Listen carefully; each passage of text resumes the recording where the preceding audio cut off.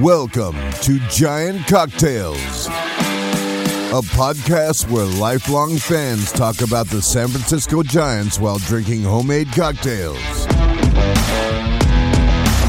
And now, here's your hosts, Ben and Matthew Henry.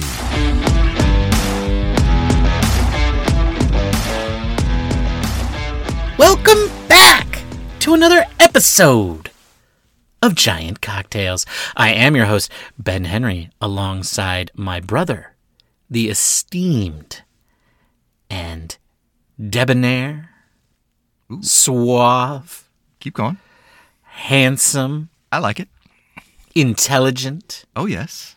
and extremely vain Matthew Henry.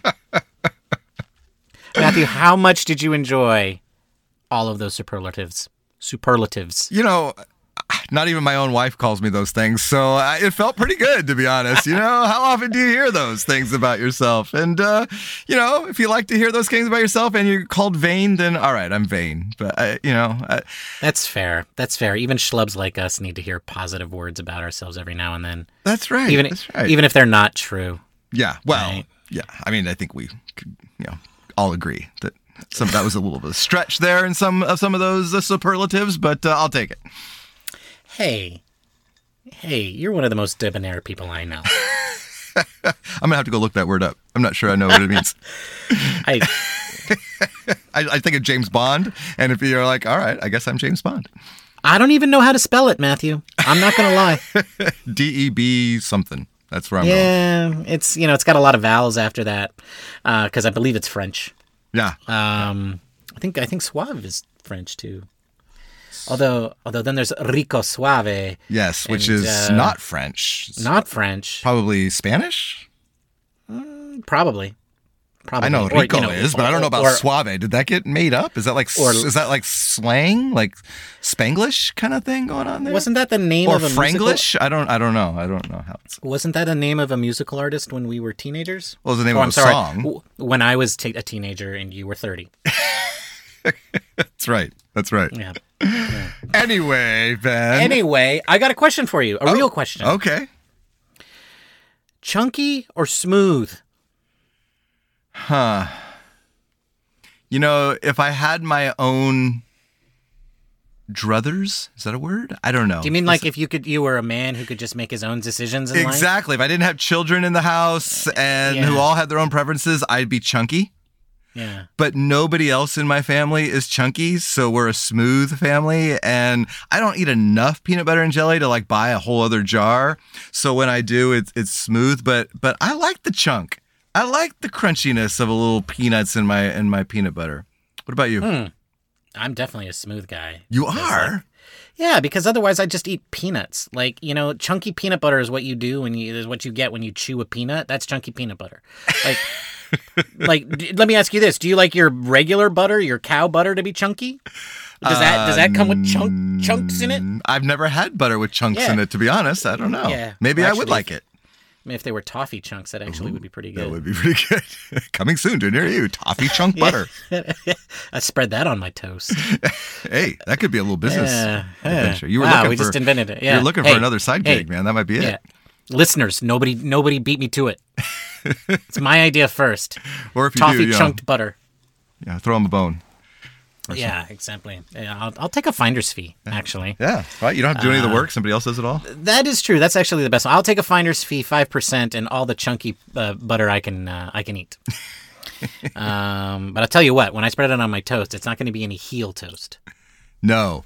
So really, the heels are just to kind of keep all the bread in, right? I mean, it's like you don't really like when you get to the end. Like I'm either like if there's only heels, I'm not eating a sandwich that day. Like. Well, yeah. I mean, that means that you're out of bread. Exactly. I know one of our listeners disagrees, and I just want to get this off my chest right now. You're wrong, woman. I don't know what you've been doing all our lives, but watching you eat those things has just been horrifying.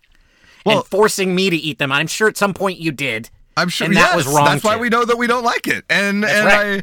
I got to tell you too, I'm not a fan of twigs in my bread. You know, we grew up in Santa Cruz. The person that we're talking about was a big fan of twigs and things inside the bread. I like a nice smooth wheat bread. Now she's feeling it. So I want She's feeling crunchy it. peanut butter, but I don't want my bread to be crunchy. Okay, that's what it comes Agreed. down to. Yeah, agreed. Now I bet she's feeling attacked. Well, maybe you don't listen to this episode. Maybe that's how it goes. And you know what? You already counted on our stats because you already downloaded it. So. Thanks, Mom. Bada boom. Anyway, today is Wednesday, August 24th, as we record this podcast. Our Giants, the intrepid band of aged vagabonds that they are, went 2-5 this week since we last spoke, because remember, they were playing when we recorded last week. They finished up their 4-game series with the Arizona Diamondbacks by losing the last 2 games. So, yay. And then they went into Colorado and lost the first 2 games there in Colorado, which I admit is tough. But, they did that while scoring almost no runs in Colorado. Which is tough to do in Colorado. Yeah. Yeah. I mean, hey, way to find a way, boys. And then they squeezed out a game where I feel like, Matthew, how many guys are on a major league roster these days? 26? Yeah, I feel like that game was 51 versus 1, and the 1 won. Longoria has a game of his life, or at least of his Giants' life, and That's right. You eke out a win in Colorado. That's what you get for that effort. by the heel of a spike. That's what it took. Right. I'll tell you this: it was at least 38 versus 1. Because I'm going to say a bunch of the Giants sat that game out, but the Giants relievers did their best to lose that game. Yeah. But Evan Longoria wasn't going to have it. He wasn't having it. No, he wasn't having it. And then the Giants went into Detroit and they won a game that was unlike any other game that I think that we've had this season, where it was Rodon and then for 7 innings, and then 1 inning from Brebbia, your setup man, and then 1 inning from Doval, your closer. You got a little glimpse maybe of what it could have been, right? Yeah, but I don't think it ever could have been that, because the Giants just don't allow their pitchers to pitch that deep. And I think they've learned that this bullpen can't sustain that. And so now, they only have 2 decent relievers at this point. Yeah. Well, I think Camilo is a good reliever. Brebbia is decent, although his ERA is looking really good. And that's it. That's all they got. Yeah. That's all they can trust at this point, right? And so then you have to have Rodon go 7. But think about that, Matthew. A pitcher for the San Francisco Giants pitched 7 full innings. A starting pitcher. Yeah. In the Kapler era, how often does that happen? Oh, see, you should ask me that before. I would have looked that up. But I gotta say, not very we'll look often. It up. Yeah, we'll look it up later in the show. But anyway, they're 5-5 for their last 5. They are 5.5 games out of the last wild card spot, 4.5 games behind the Brewers, and 5.5 games behind the Padres, which is exactly where they stood, I think, a week ago. So they haven't made much progress. They've been playing mediocre baseball. But yet, we talked about this last week, they've got those chokers in front of them. So nobody's running away with this, that's for sure. Nobody's running away with it because it's the Phillies, the Brewers, and the Padres. I mean, 3 teams who specialize in choking. So, is there something there? I don't know. We're going to take a look at it. These are the things that we're going to discuss. But before we do that, Bob, hit Matthew with the question. What are you drinking, Matthew? Well, Bob, we tend to kind of bounce around different cocktails over the last season and a half. And, some are classic cocktails and some are like gimmicky cocktails, or maybe things that we found that we thought we liked online. But this particular cocktail that I'm bringing is a classic. It's called the Aviation. It is a gin-based cocktail. And it has a interesting liqueur called Crème de Violette. And I'm probably not pronouncing that right, but you get what I mean. Crème de Violette. Creamy violet. Yes, sure. I think that's even wronger. But I'm going to stick with my creme de violette. And this is a cocktail that was created like, I don't know, early 1900s. And it has this nice kind of purplish hue. That's kind of what it's known for. It's got this really pretty kind of bluish purple hue. And it's supposed to mimic the sky at dusk. And if you do it right, it certainly does look like that. And I actually tweeted out a photo this weekend of the cocktail as I was kind of creating it, because I thought, hey, if you want to be distracted from the dumpster fire of a bullpen that we just witnessed, then hey, take a look at this pretty cocktail. And people did agree that it was a pretty cocktail. And so it's definitely one of the nicer ones that I've made. All right, hold it up. Let me see. Oh, yeah. Well, see, now it's like... it's almost all gone. Yeah, but we are at the stage of the season where I made 2. Okay, good. So good. To get through talking about the Giants, I need 2 cocktails now. So I have been liberally drinking my aviation, and I gotta say, I generally like cocktails that are a little on the sweeter side, and the creme de violette is a sweet cocktail, but there's not a lot in it, and so it doesn't provide a big punch, but it's a nice balanced cocktail. And let me tell you what's in it. It's got 2 ounces of gin, and normally I would say go ahead and use, floral kind of maybe, local distillery gin, with all the great things they're doing, especially here in California. There's some wonderful local distilleries doing great things with gin. But in this case, you need to stick with the London Dry. You want to have that crispness that you don't want to be distracted by all the different aromatics. You just want the London Dry, the juniper kind of taste in there. And then you put 3/4 ounce of fresh lemon juice, a 1/2 ounce of maraschino liqueur, the Luxardo maraschino liqueur, and a 1/4 ounce of the creme de violette. And you throw that in a cocktail shaker with ice, shake it up, double strain it into a coupe glass, garnish it with a cocktail cherry, with a brandied cherry. And it's beautiful. It's a beautiful cocktail. It's got this nice light lavender look, and it's a very well-balanced cocktail. I will say that you need to get you do need to measure carefully on this one. This is not one of those ones where you can kind of eyeball the ingredients. You need to measure it carefully because you want that balance between the tartness and the sweetness, and you want the gin flavor. So it's all very nicely balanced cocktail. And so that, Ben, is what I am drinking, the Aviation. Well, that sounds very lovely. Do you think you're going to use the creme de violette for other cocktails? I'm going to look around. What I have noticed is that there are variations of the Aviation that include like elderflower syrup and some other things that you can add to kind of sweeten it or do some other things. I have tried one of those. It was quite nice. So I'll probably play around with a little bit, but I actually really like the Aviation, and I would definitely have this regularly. I put this regularly into my cocktail repertoire for sure. There you go. Very Aviations. Very Aviations. That's right. Okay. Well, that does sound like a very lovely cocktail. It's actually one that I have had on my to-do list for quite some time for the show. And as you and I were discussing it, I realized that you had all the ingredients for one when you got the creme de violette for some other reason, didn't you? Yeah. Well, it was just something that I had seen and didn't have, but I didn't really associate it with the Aviation at that time. I was just like, oh, that's a liqueur that I want to play around with. And then, lo and behold, that kind of led me to the Aviation. So thank you for that. It's a great cocktail. With that said, Bob, hit Ben up. What are you drinking, Ben? Well, thank you for asking, Bob. That's very kind of you. I am drinking this week, as promised, the Dark and Stormy. And I got to tell you, folks, I almost pulled another, accidental, I was going to promise you I was going to make something and then not make that thing and make something else. But this one was actually for a very technical reason. And that reason is that the name Dark and Stormy is actually a trademarked name. And you can only truly make a Dark and Stormy if you use a particular rum. And that, in that case, it is Gosling's Black Seal Bermuda Black Rum.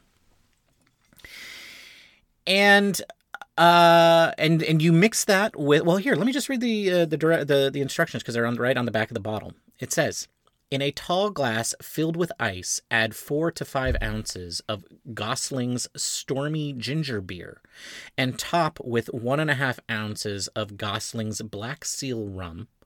Lime optional. Enjoyment mandatory.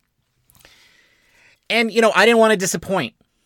Yeah. So that's exactly what I did. I went out and I got me some Gosling's Black Seal Bermuda Black Rum. And I went out and I got me some Gosling's ginger beer. And Matthew, I drink a lot of rum and I drink a lot of ginger beer. And I can safely and securely tell you that I do not like either of these. Oh, you bought the actual ginger beer too? The Gosling's ginger beer? There she Look is. at you, man. Going, wow.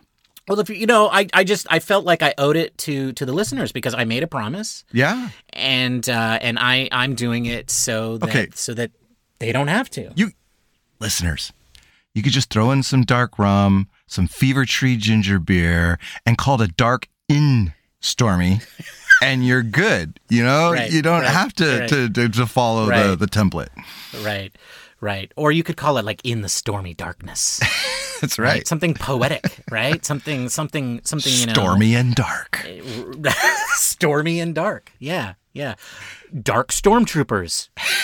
And you're a Star Wars person, right? Well, what I think of when I hear dark and stormy is, for some reason, I think of a Peanuts cartoon where Snoopy's on top of his doghouse typing away a story and says it was a dark and stormy night, right? Yeah, and that's all I think about when I hear dark and stormy is Snoopy typing away.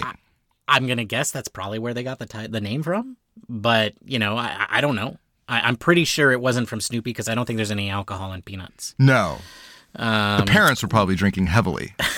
Well, they were because they were always, whenever they talked, they were like, wah, wah, wah, wah. And that's what I sound like at the end of our shows. So, totally. That is exactly how you sound. Yeah. Well, anyway, yeah. So this is basically dark rum and ginger beer, folks. I am drinking Goslings both, and I do find both of them to be underwhelming. I do think it is worth noting really quickly. Matthew and I have thrown a couple of brand names around here. If we were to have received compensation from any of these people or have received these as a gift, we would be obligated to tell you of that. But nobody gives us crap. Okay. Yeah. So yes. So just in case anybody was curious, that's not happening here. This is not an advertisement, because I think if it was an advertisement, I wouldn't be doing a very good job. I was going to say you'd be a really sucky pitch man. That's for sure. Yeah. I mean, here's what I'll say. It's fine. It's fine. Like if you served this to me at like a third-rate restaurant where I was just trying to get through the meal while the kids were screaming in the background, I would be totally happy with this. But what I will say is, it's like, as I said, it's a spiced rum and a ginger beer. I personally like a ginger beer that is a little bit spicier than this one. This one just doesn't have a lot of bite to it. It tastes mostly like a ginger ale. It's super mild. I like ones with a lot of bite, but I also like ones that are a little bit sweet, which makes me a little bit. People kind of like poo-poo the ones that I really like. I really like Cock and Bull. Which, again, if you're a sophisticated kind of person, that's probably not a brand you go to, but I really like that brand because it's both sweet and spicy. I'll try that because the Fever Tree hits you in the nose. Like when you take the a Fever sip Tree of... Fentimans is also pretty spicy and not very sweet. Mm-hmm. Bundaberg is a very popular one, and I would say it has a strong ginger flavor, but it's not very spicy. And also not very sweet, but it is still very ginger flavored. So that, I would say, like, if you're going to be drinking a lot of ginger beer in your cocktails, and you should be mixing ginger beer with everything because it's a great mixer.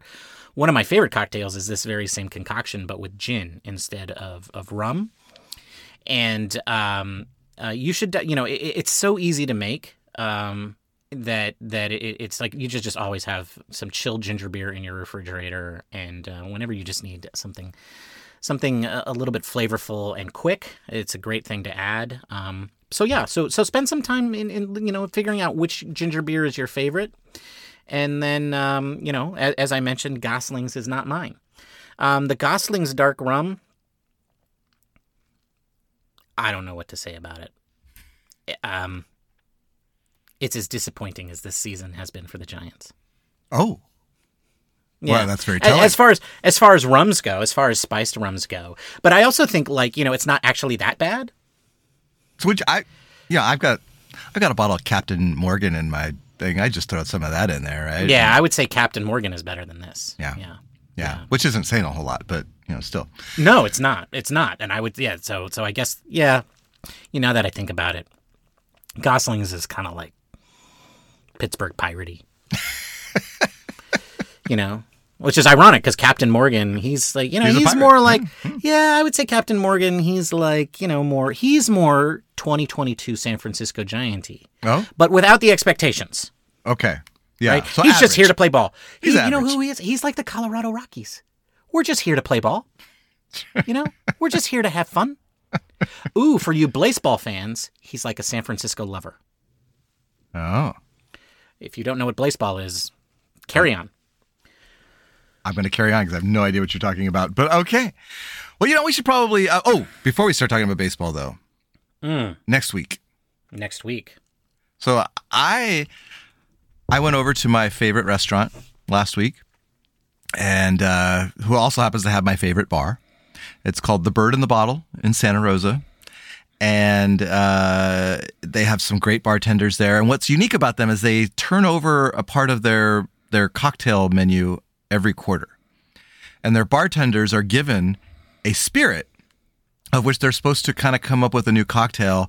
And so they work on them during the previous quarter and, get them approved finally by their boss. And then it may make it to the menu. And so I happen to always seem to get little tastes of what they're trying and all that. And this week, actually it made the menu is a cocktail that has tequila and coffee liqueur as its center front.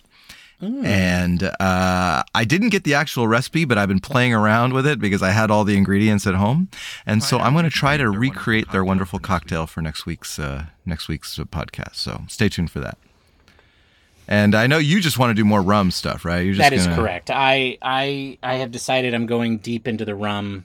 I'm declaring bankruptcy on my bar, as we discussed in the pregame, the pre-show discussion. I'm gonna get rid of everything in my bar, just declare bankruptcy and start filling it with rum. And I think eventually I want to go in the route.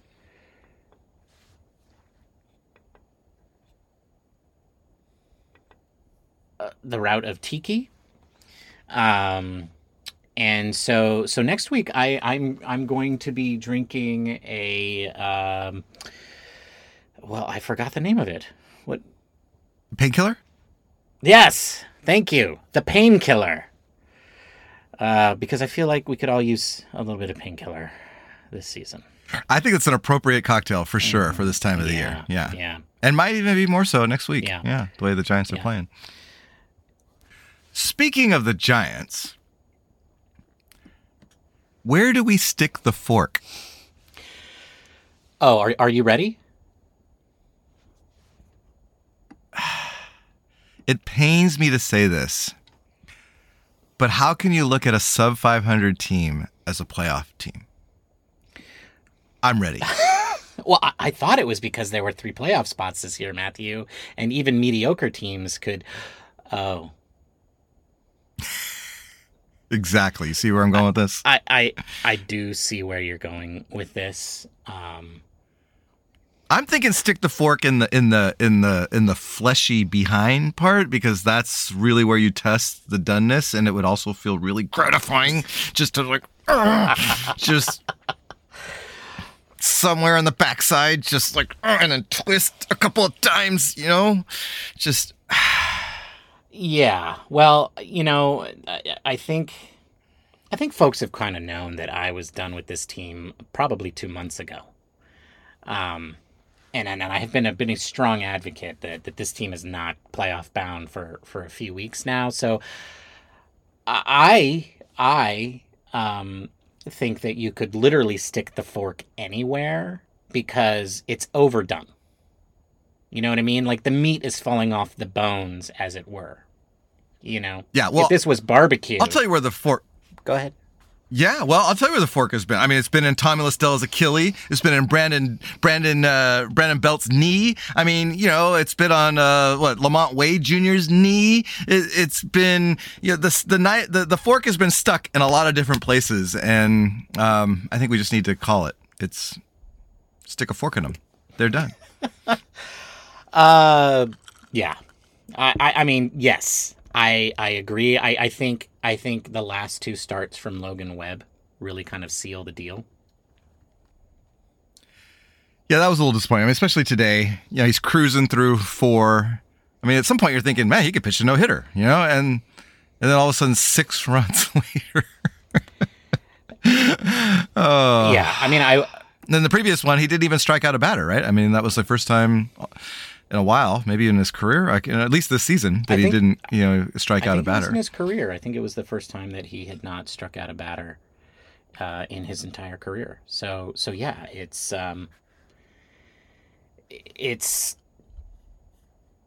I mean, it's not good, Matthew. I don't know what else there is to say. Like, I think it's where do you? I think that's a very good analogy. Sticking the fork in Lamont Wade Jr.'s knee, in Brandon Belt's knee, in Tommy Listella's Achilles, or whatever else he's had hurt the last 2 years. Whatever Brandon Belt was, hurt with. And then you couple onto that a couple of guys getting off to really slow starts, like Darren Ruff when he was with the team, and who else was it that got off? Oh, Joey Bart. I mean, I think we're all really excited about the Joey Bart that we're seeing play now, but the Joey Bart that started the season really hurt us, and I think those are all. That's where you stick the fork, Matthew. You stick the fork in all of those places. I think you also got to stick the fork in some of the more theoretical, abstract spots, like the philosophy of never letting a starting pitcher go 3 times through the rotation, because you don't have a bullpen that is capable of pitching that many innings and carrying that many stressful innings this deep into the season, right? Yeah. Well, and I think that's a good point. I think that, they have, I guess it's a chicken or the egg kind of thing. Is our starting rotation so good because they don't let them go through a third time through the lineup? It's particularly people like Alex Wood. They were really careful with Rodon early on. Although it seems lately they've been allowing him to go a little bit longer, mainly probably because they need it, and he's been pitching so well. But then on the other side, it's, if they had let them go further, would we be worse off, from the rotation side? I don't know, but I think at this point you got to try something different, right? I think at this point, the what their philosophy has not worked. Particularly as you pointed out, the bullpen has been atrocious, and I mean, Bob has some thoughts on that, right, Bob? Our bullpen sucks. See, Bob has known all along. Bob has known since the early days that this was not the bullpen to get us to the promised land. And we weren't listening to Bob early on. We were like, oh, no, dude, 2021, Bob. 2021, man. We had 5 relievers that were under 3 ERA, man. This is a great bullpen. And, outside of Camilo Doval, we have not been great. No. And, so I think the philosophy, too, on relying on these relievers that they've kind of cobbled together from scrap heaps of other teams has not boded well.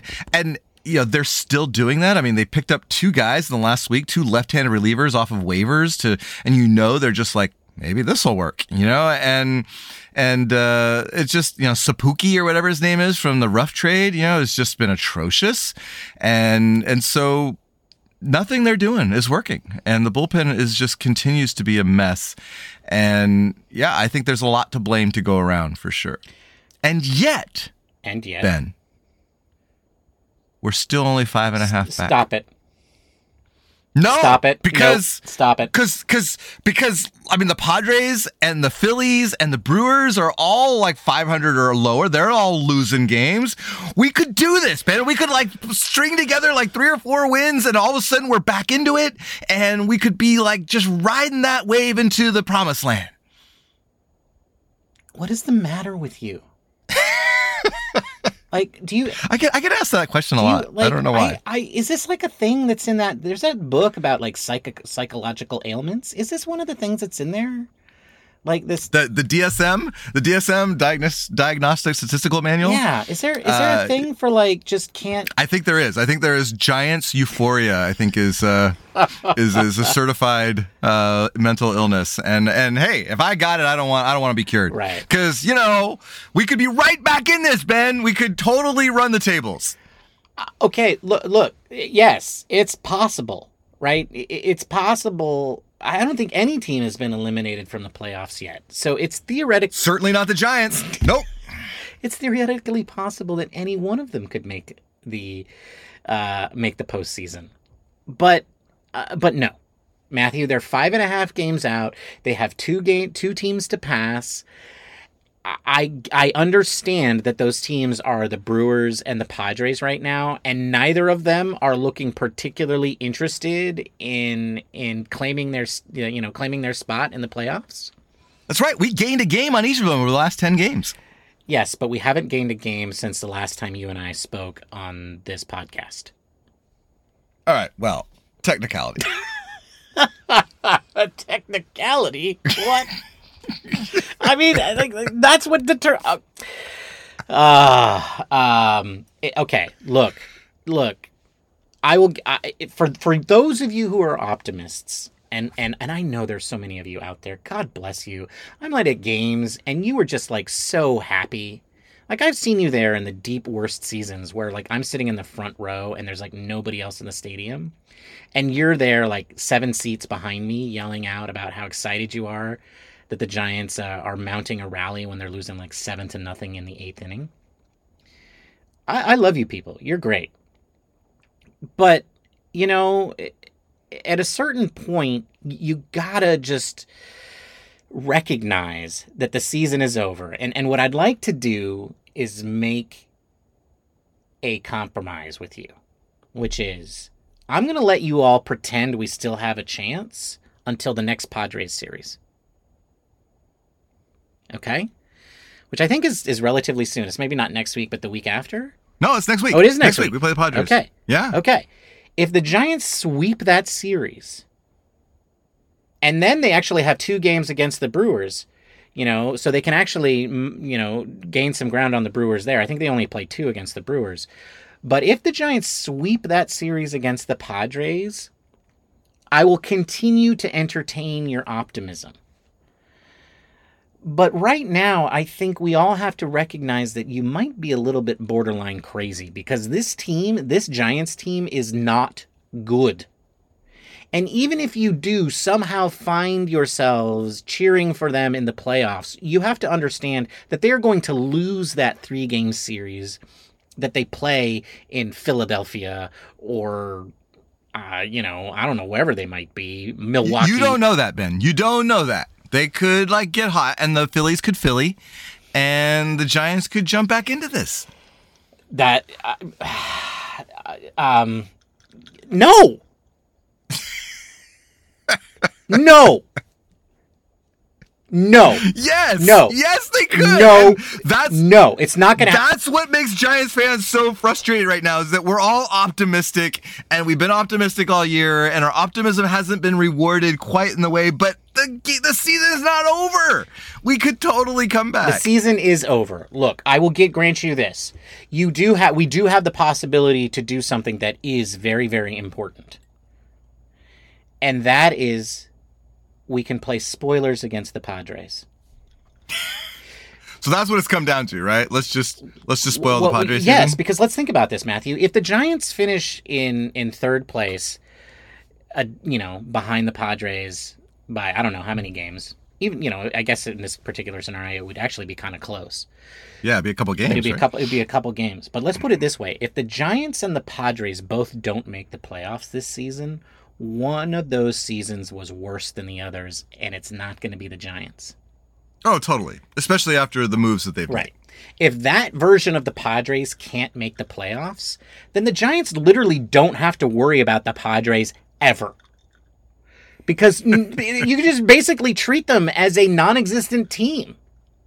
Like, you'd be like, oh, well, the Padres might finish in second place. You'd be like, yeah, but like that's the Padres. They don't really exist. So if the Giants are in third place behind them, they're really in second place because the Padres are always irrelevant. But we can maintain that truism if we can hold them out of the playoffs. And in this way, I think optimists and pessimists are aligned, right? Which means we have to play well against the Padres. Because if we continue to play well against the Padres, that is our best chance of getting into the playoffs, which is not going to happen. But it is also our best chance. I mean, it's also what we need to do to play spoiler against the Padres and make sure that the Padres continue to Padre, even with the Juan Sotos and the, Bells and Machados and everything else that they've got. Because... And that, that is true alignment. But here's the nice thing about my standpoint is that we can still do that all the way up until the last series of the season, even if we've already not made the playoffs, right? It's like we can still have that sweet, tasty little morsel of Schadenfreude, even though we have failed. In that scenario, I will concede, obviously, with 3 games left to go, we'll probably have a pretty good idea whether we have a chance to make the playoffs or not. And if that's our only motivation is to keep the Padres out of the playoffs when we play them the last 3 games in San Diego, then yeah, let's knock them out. It'll be like, Giants Dodgers all over again. But in the meantime, Ben, come on, we're close. We could do this. Come on, we can do it. I just don't want to put too much pressure on Zach Littell and Dominic Leone. And no, we just have Camilo Doval pitch like 3 innings every game. That's actually the best scenario. Let's ruin Camilo Doval. Let's ruin Camilo Doval in this pointless season. Hey, you know what? I mean, based off the way Logan Webb has been pitching the last 2 games, we might as well have him go out there and throw 140 pitches every game. Why don't we do that? Well, if you recall last year, one of the things the Giants utilized, and you just kind of jogged my memory on this, was the old tired shoulder IL stint. And right after the All-Star break or whatever, and I think. That didn't happen this year because we didn't have the luxury of doing that, and I feel like maybe that contributed a little bit to Logan Webb. This is his first full season as a major league pitcher, right?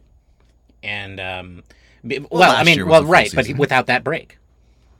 Yes. Right. Yes. And yeah, I mean, we could be seeing the same exact thing, right? And that's, I mean, that's really what makes me feel like that's the last nail in the coffin to me. Is 2 back-to-back starts from Logan Webb of that level. Like, you have to pencil in those games as wins, right? At this point, 5.5 games out of the last playoff spot, you have to pencil in Logan Webb starts as wins. Yeah, and Rodon. Yeah. Yes. Right. But Rodon seems to be doing okay, right? Yeah. No, yeah, he's doing great. Right, and which is why we were able to have that very traditional 7-inning start, followed up by your best setup man. It's John Brebbia. John Brebbia, who had that in the pool?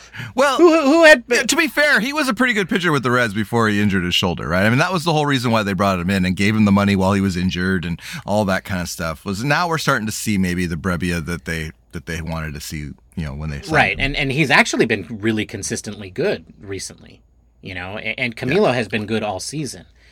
And, I know fans we all want our closers to have a 1, 2, 3 inning every 9th inning. And if they don't, we think they're bad. So I know there's some of you out there who think Camilo Doval is bad. But to you, I'm just going to say, man, you're wrong. You don't know anything about baseball. Jeez. Man, way to insult people, Ben. Good job. All right, listen, that's my boy. Yeah. I mean, Camilo Rising, exactly. right? I mean, he's It's risen. my boy. Like, I don't want to. You made a cocktail after him. It's so right. I don't want to hear any more. No more taking shots at Camilo. We should revisit the Camilo Rising. We should. I feel like that's. We should. He's definitely risen. We should. Well, maybe I'll swap out that bison vodka, that bison grass vodka for some rum. Yeah. Ooh. Right. I like it. I think I did put in some Dominican rum in the last one that I made. I'll have to go back and look at my recipes. But yeah, not a bad idea. Not a bad idea. But right. Matthew. So is that our deal? Can we compromise on that? The Giants have to sweep the Padres in the next series. Yes. Obviously they need to do some sweeping, here on out. I mean, they need to go like what 30 and 10 or something like that. Or I mean, there's some. I said they had to win 90 games, and they won 61. They gotta win 29 more games. Yeah, so there definitely needs to be some sweeping, and if we're gonna sweep some teams, then the Padres would be the one that we want to do that. All right, so I'm gonna try and remain optimistic until we are like clearly out. I mean, 5.5, not looking good, but we're hanging on. And I'm gonna carry that optimism out for a couple more weeks. So let's see. But a lot of the pundits have already called it, thrown in the white towel, and they're looking to next year. These are professional baseball watchers, Matthew. They know what. Right, and we're just amateur baseball watchers, and so I get why people are moving, why we're moving on. Yeah, I guarantee you this. Matthew, we make more at our jobs than they do at theirs. Well, that's true. I make pretty good money at my job. Yeah, I mean, they get paid to watch. They get paid to watch baseball. Which I might trade. To be well, honest. this is what I'm saying. This is what I'm saying. That's the reward, right? That's the reward. Yes, absolutely. I'm not. Hey, pundits, you live in the dream, man. You live in the dream. Yeah. But you're wrong a lot. But you live in the dream. But I happen to agree. Well, that's the thing about being a pundit, right? You just throw it out there. You don't care if you're right or not. This is what. But I will say this: I agree with all of them who are saying the season is over and it's time to look beyond. Right. So they're looking to next year, and I got to be honest. Next year's not looking so great. And, particularly if you want to like last year after 107, you're like, yeah, we build on this. People are doing great. We could just keep going. And now after, possibly just being an 80-win team, I'm like, well, what do we got next year? And can we be competitive next year? I don't know, Matthew. That's a really good question. Because before we talk about what we have to do to be competitive, because I think you and I agree that things do not look good based on what is currently under the Giants' control. Right. And then, Farhan Zaidi goes on with Tim Kawakami from The Athletic. He does his podcast and basically admits that, there's not too many guys that are going to be ready for next year from the minors. That their guys are all maybe 2 years away. Right. And so next year. Right. Doesn't look so good. Well, who are you going to bring in? Well, let's start there. The minors has been an absolute and complete disappointment this season. And quite frankly, I'm going to be paying close attention to what's happening in the minor leagues in the offseason. And I don't mean in terms of player acquisition. I mean in terms of coaching personnel. Because this season was a disaster. Yes, there are some bright spots, but you know what? There are bright spots every year. Every organization has bright spots. What you look for is an organizational shift. What you're looking for is many people getting better. Or you're looking for a few rising stars rising even faster. And we really only have one of those guys, and that's Harrison. Right? Harrison was a star who has risen even more, even faster. Other than that, everything else has been a complete disaster. Or the people that have excelled this season are people that we didn't expect. And they're still super young. So it's not like they're just going to show up next year. There are no Joe Panics here. Right? And... Well, Joe Panic came out of nowhere. It's not like... So we don't know. I suppose we don't know. But look, Heliot Ramos. We know I'm a pessimist, so what I'm going to say is going to be a bit of extreme. He's a never will be. Like he's hit his ceiling. He can play. He can play. He can't hack AAA. The Giants have another year of work to do with him in order to get him to be major league ready. And that means he is not going to be, as Farhan apparently agrees, he's not going to be ready next year, right? This is a guy that fans wanted to start the season with the Giants this year. Fans, what I'm telling you is that he's 2 years behind, but he's probably infinite years behind because it's never going to happen. Well, he could be one of those, like, Mac Williamson kind of guys, right?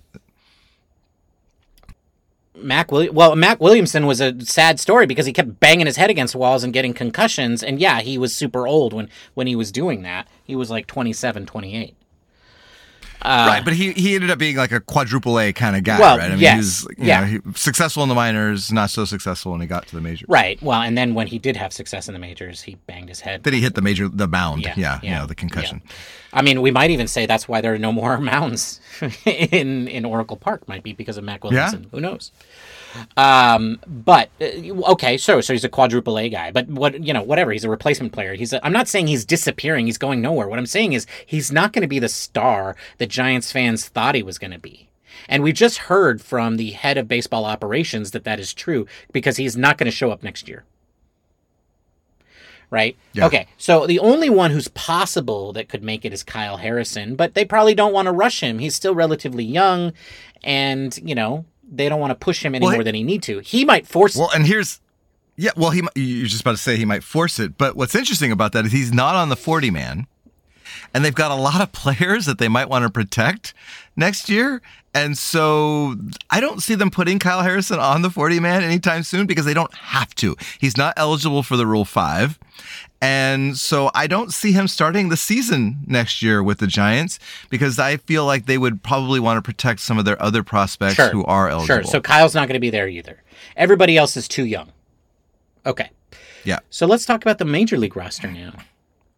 Okay, who's on the roster this year that we know for sure isn't coming back, or you and I feel like definitely should not be part of the equation, even though their contract might say otherwise?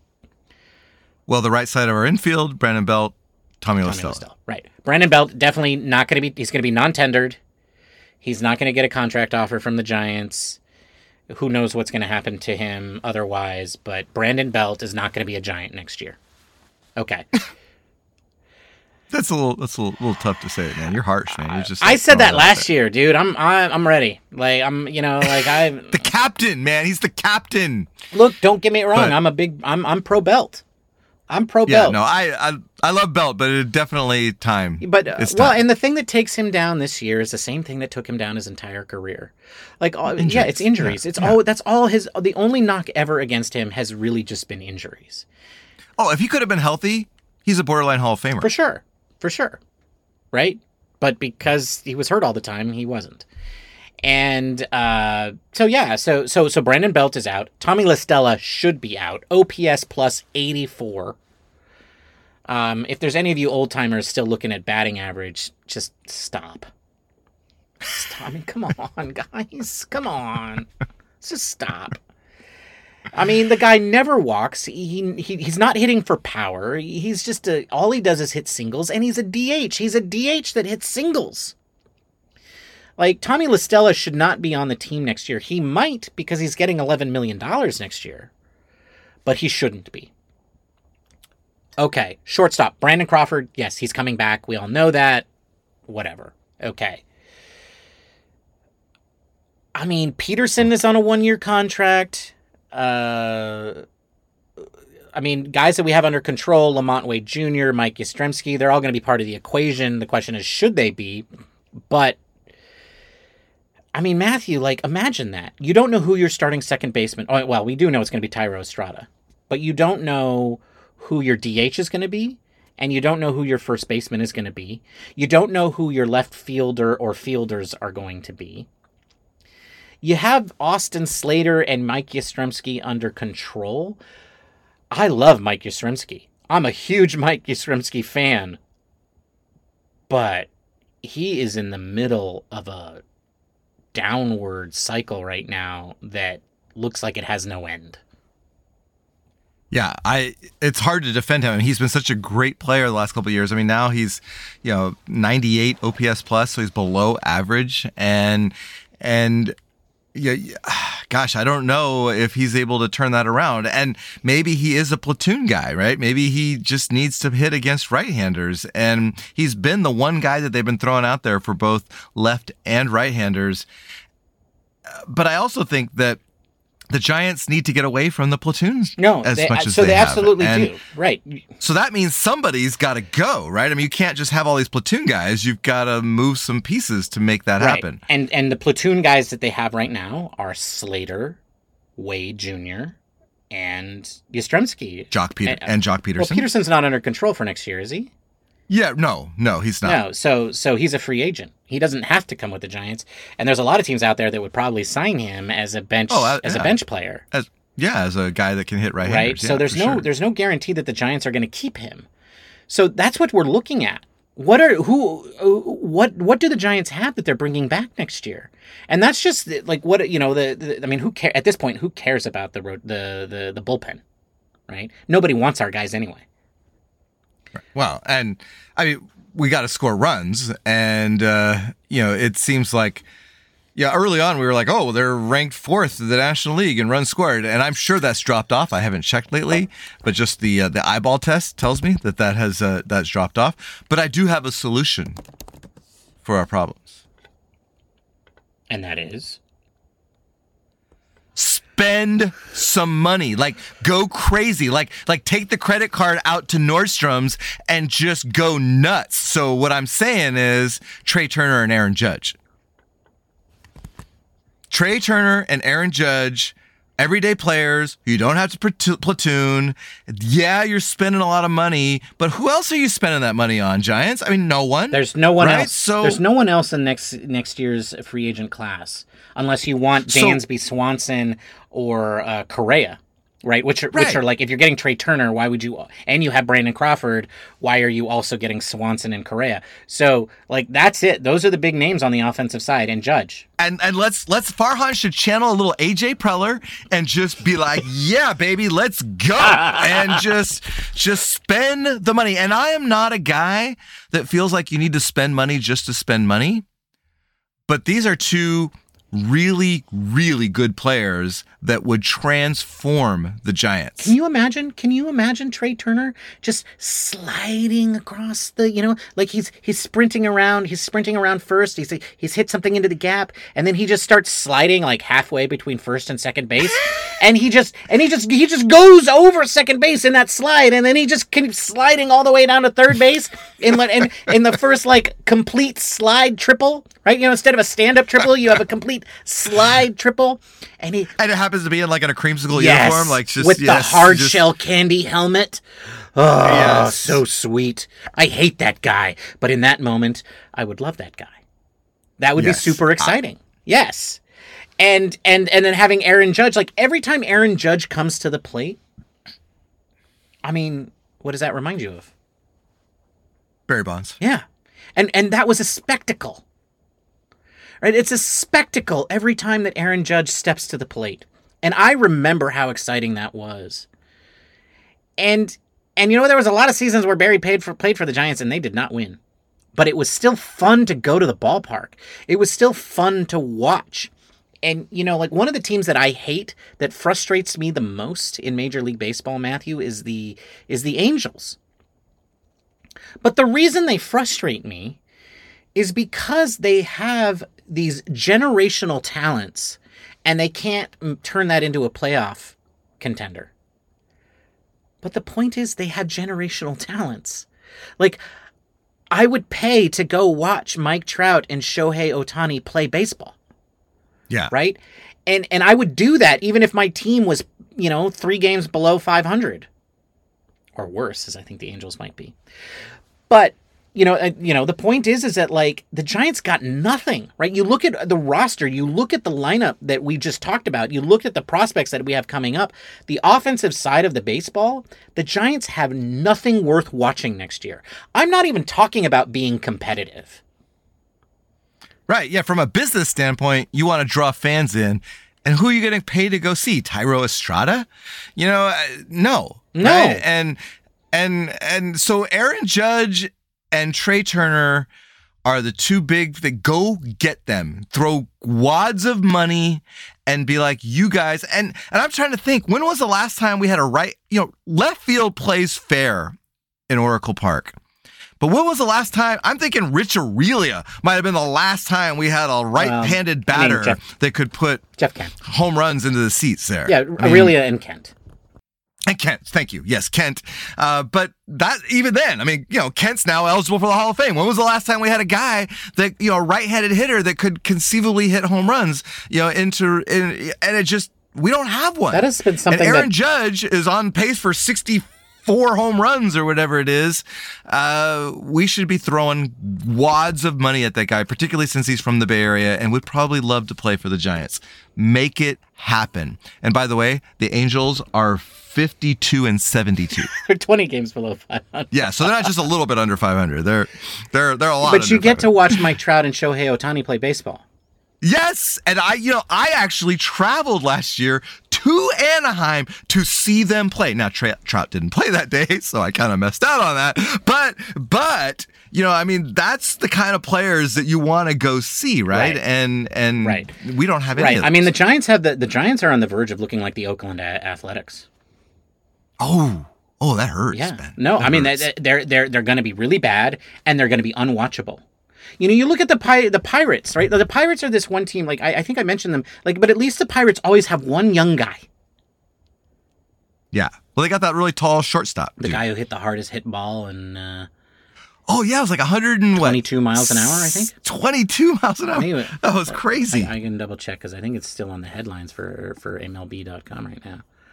Yeah, that was just, today or yesterday, right? It just happened. Yeah, and, but the point is that, like, at least the Pirates have a young guy that you can cheer for and get excited for, right? The Giants have nothing to be excited about next year.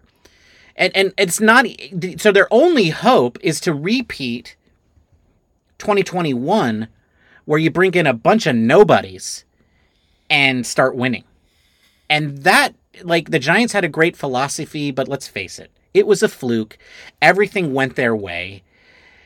Everything that they thought, hey, if this happens or that happens, they caught like lightning in a bottle like 15 times. They thought they'd cracked the code, Ben. They thought they had cracked the code. They thought they had cracked the code, but really they just caught lightning in a bottle a number of times. And like, that's their only hope. Their only hope is to put another team together like that and then woo the fans back with a winning record halfway through the season. And I just think it's impossible to replicate that. Like, I think there's just no way that's going to happen. And so I absolutely agree. The Giants have to make a major acquisition on the free agent side, even if it means they don't win. Right? Like, this is an entertainment industry, and you have to be entertaining. And you guys right now are boring. You're like anti-entertainment. Like, I don't want to watch you. And it's not even about wins and losses. Like, yes, I want to win, but if you can't win, at least be entertaining. Don't give me this opener bullcrap. No 2 times through the lineup, lefties and righties, like, just garbage with no defense. Like, this team is boring to watch. And the only way I think that I'm going to be excited about what they put together next year is, if they go get a couple of guys like Judge and Turner. And well, I will say, I know that COVID played a part in this. Oh my God, no. I said what did I say? I said 2 weeks ago. Hear me out, dude. So attendance-wise, 2021, the Giants were 12th in the major leagues in attendance. They averaged 20,734 fans. Okay, in 2021. And they won 107 games. Okay, and so can you imagine what their attendance looks like? You know what? So the A's last week made headlines for some guy having sexual acts in the upper deck of the stadium, but they only had 2,400 at the actual game. 2,400 fans at the game, and some guys getting a blowjob up in the upper decks. So I think upper sex is the right word there. Upper sex? That's what you said. The upper sex? That's what you said. You said the upper sex. That's exactly what it was. The upper section of the Oakland A's Coliseum, the Oakland Coliseum. I'm going to have to mark this episode as an adult episode. Well, this is what happens when I get two cocktails into me, because I finished both aviations. Strong. And I didn't even know this happened, and I certainly, okay. I don't know. Yeah, I don't know. Well, that is how empty it is in the Coliseum. That is for sure. Yeah, there's 2,400 fans. Some guy's going to go looking for other entertainment, for sure. But the Giants have not had the greatest attendance over the last couple of years, and so they need to do something about their product. Yeah. Well, we talked about this too, right? Like, because I think there is this belief that San Francisco fans didn't show up because of COVID.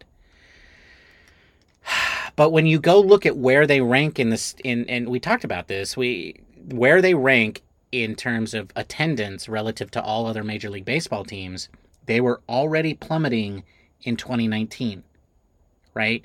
They had been up in the top 5, and in 2019, they were in the middle of the road.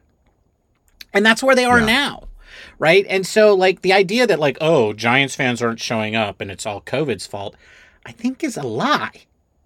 The reason why, or is a fallacy, I think if that's what you think is happening, I think you're thinking wrong. The reason why Giants fans aren't showing up is because the product they're putting on the field is boring.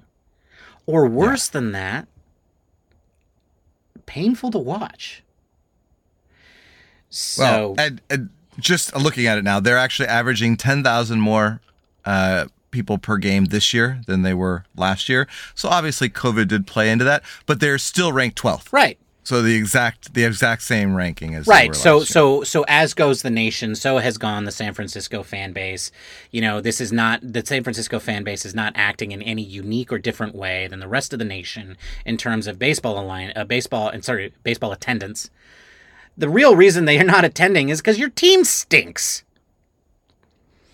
Ironically, the Giants actually rank higher on the road than they do at home. Interesting. So they're the eighth most visited team on the road, attended team on the road. So Giants fans travel well. Yeah, Giants fans travel well. I think there's also probably a lot of Giants fans that are spread throughout the country because... sure, in Southern, especially in California, right? You got Giants fans in San Diego and LA. Sure. Yeah. Did you know the Aleutian Islands are big Giants fans? Really? Yeah. Mm-hmm. All like 2,000 of them? Yeah, that's the Aleutian Islands favor the Giants, Hawaiian Islands evenly split between the Dodgers and the Giants. I could believe that. He's same plane ride to either. Yeah, but I mean, there's also the Angels and the Padres and the A's. Oh, there are. That's right. So forget about that. All right. Well, so we have gone long. We've talked a lot here. I don't know. I know we were going to talk a little about the new rules. I just, maybe we touch base on that a little bit. So AAA last week, they had a game where they put all the projected new rules in there. Bigger bases, pitch count, or pitch clock rather, and then the ability to challenge balls and strikes. Success or not a success? What was your thought on that? I think it was a total success. I mean, the game was 2 hours and 17 minutes long and had 13 runs. I don't remember exactly what it was, but it was a 4-3 baseball game. And let's see here. I'm looking at the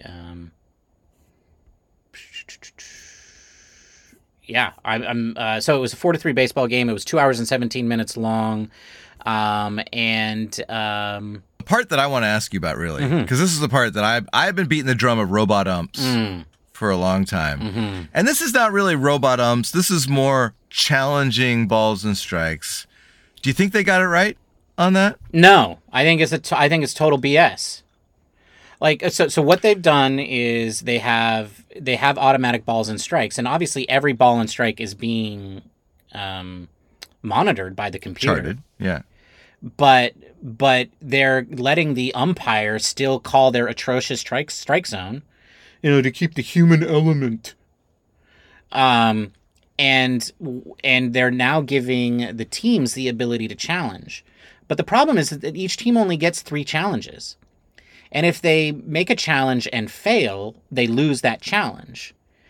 And so, and on top of that, the only person that can make the challenge, the only people that can make the challenge are the batter, the pitcher, and the catcher, right?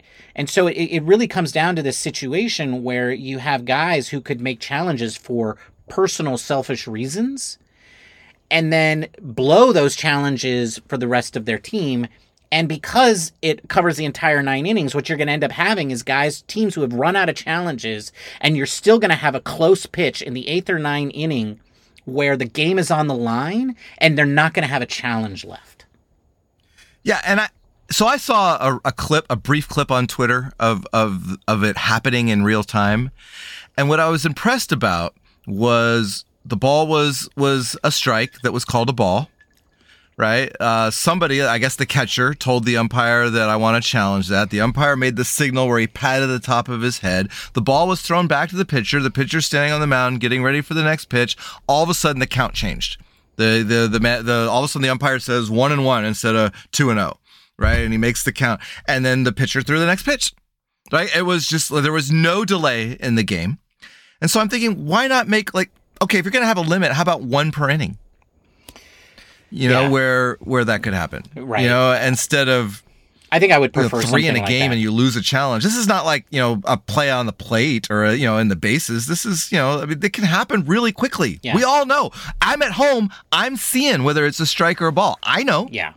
Well, and that's the thing too, is that because you're having the players do it and because they can be in the middle of a very emotional at bat, they could make a decision that doesn't benefit the team.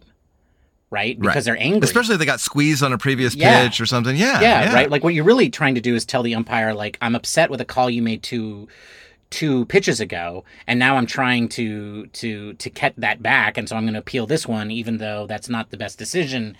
And, everybody says this is a good thing. It's more entertaining. And I'm like, I don't want more entertainment.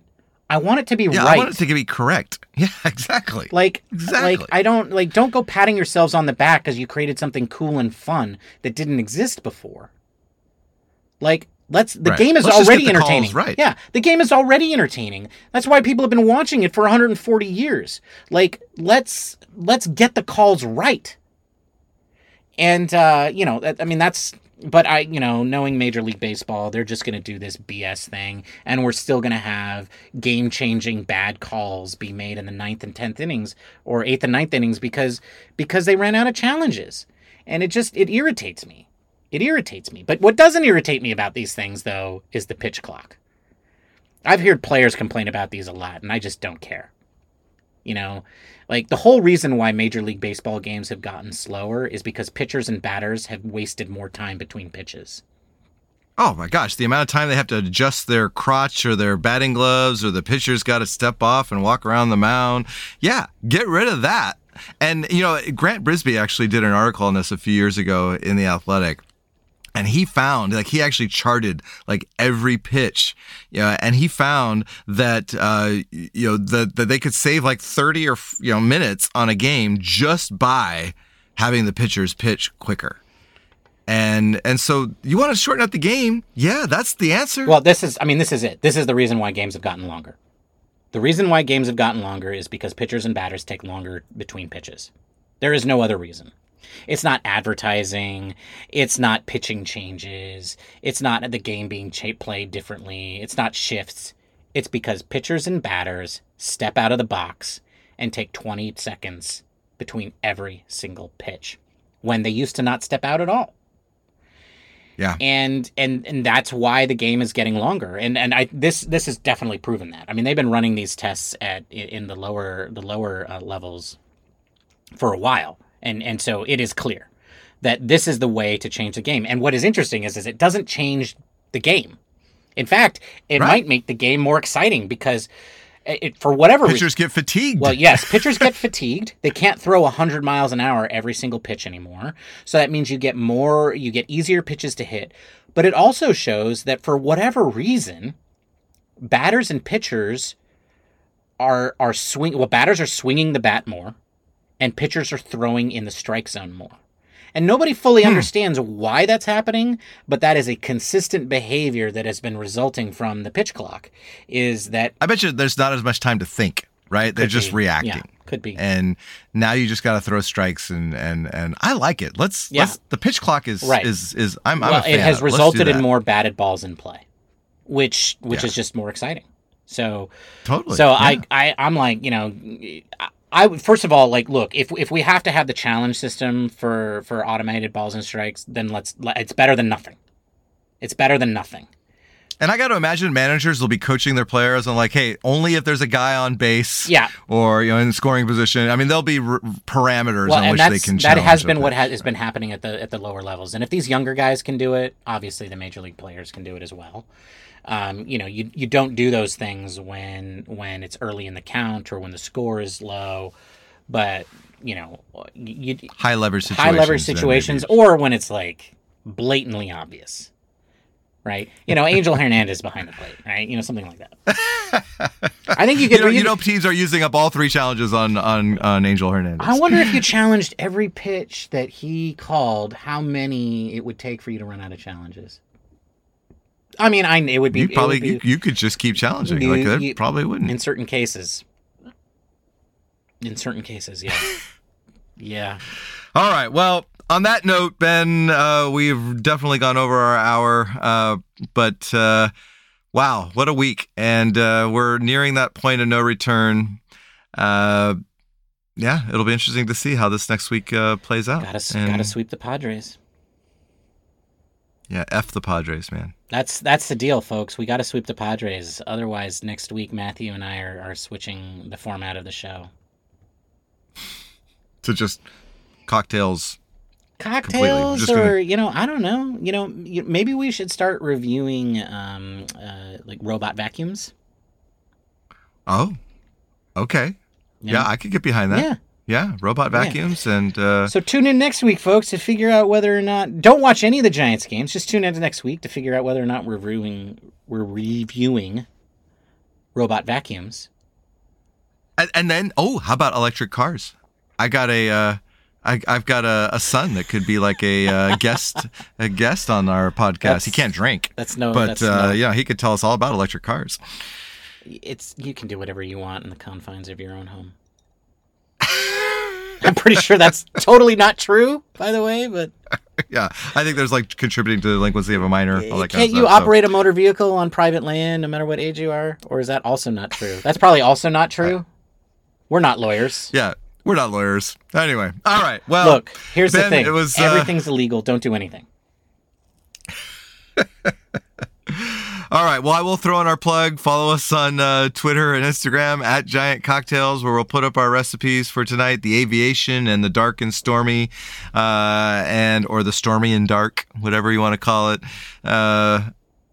You said you were going to say something. In the darkness of the storm. In the darkness of the storm. We could have, all of that is on Twitter and Instagram. It's been good chatting with you, Ben. And until next week, we'll go Giants. I guess we'll see how they go. So, anyway, I'm a little drunk. I don't know what to tell you. How do we end this thing? Anyway, all right. Cheers, my friend. Cheers, Matthew. Bye, everybody. Bye. It's been a long season. Oh, you're telling me.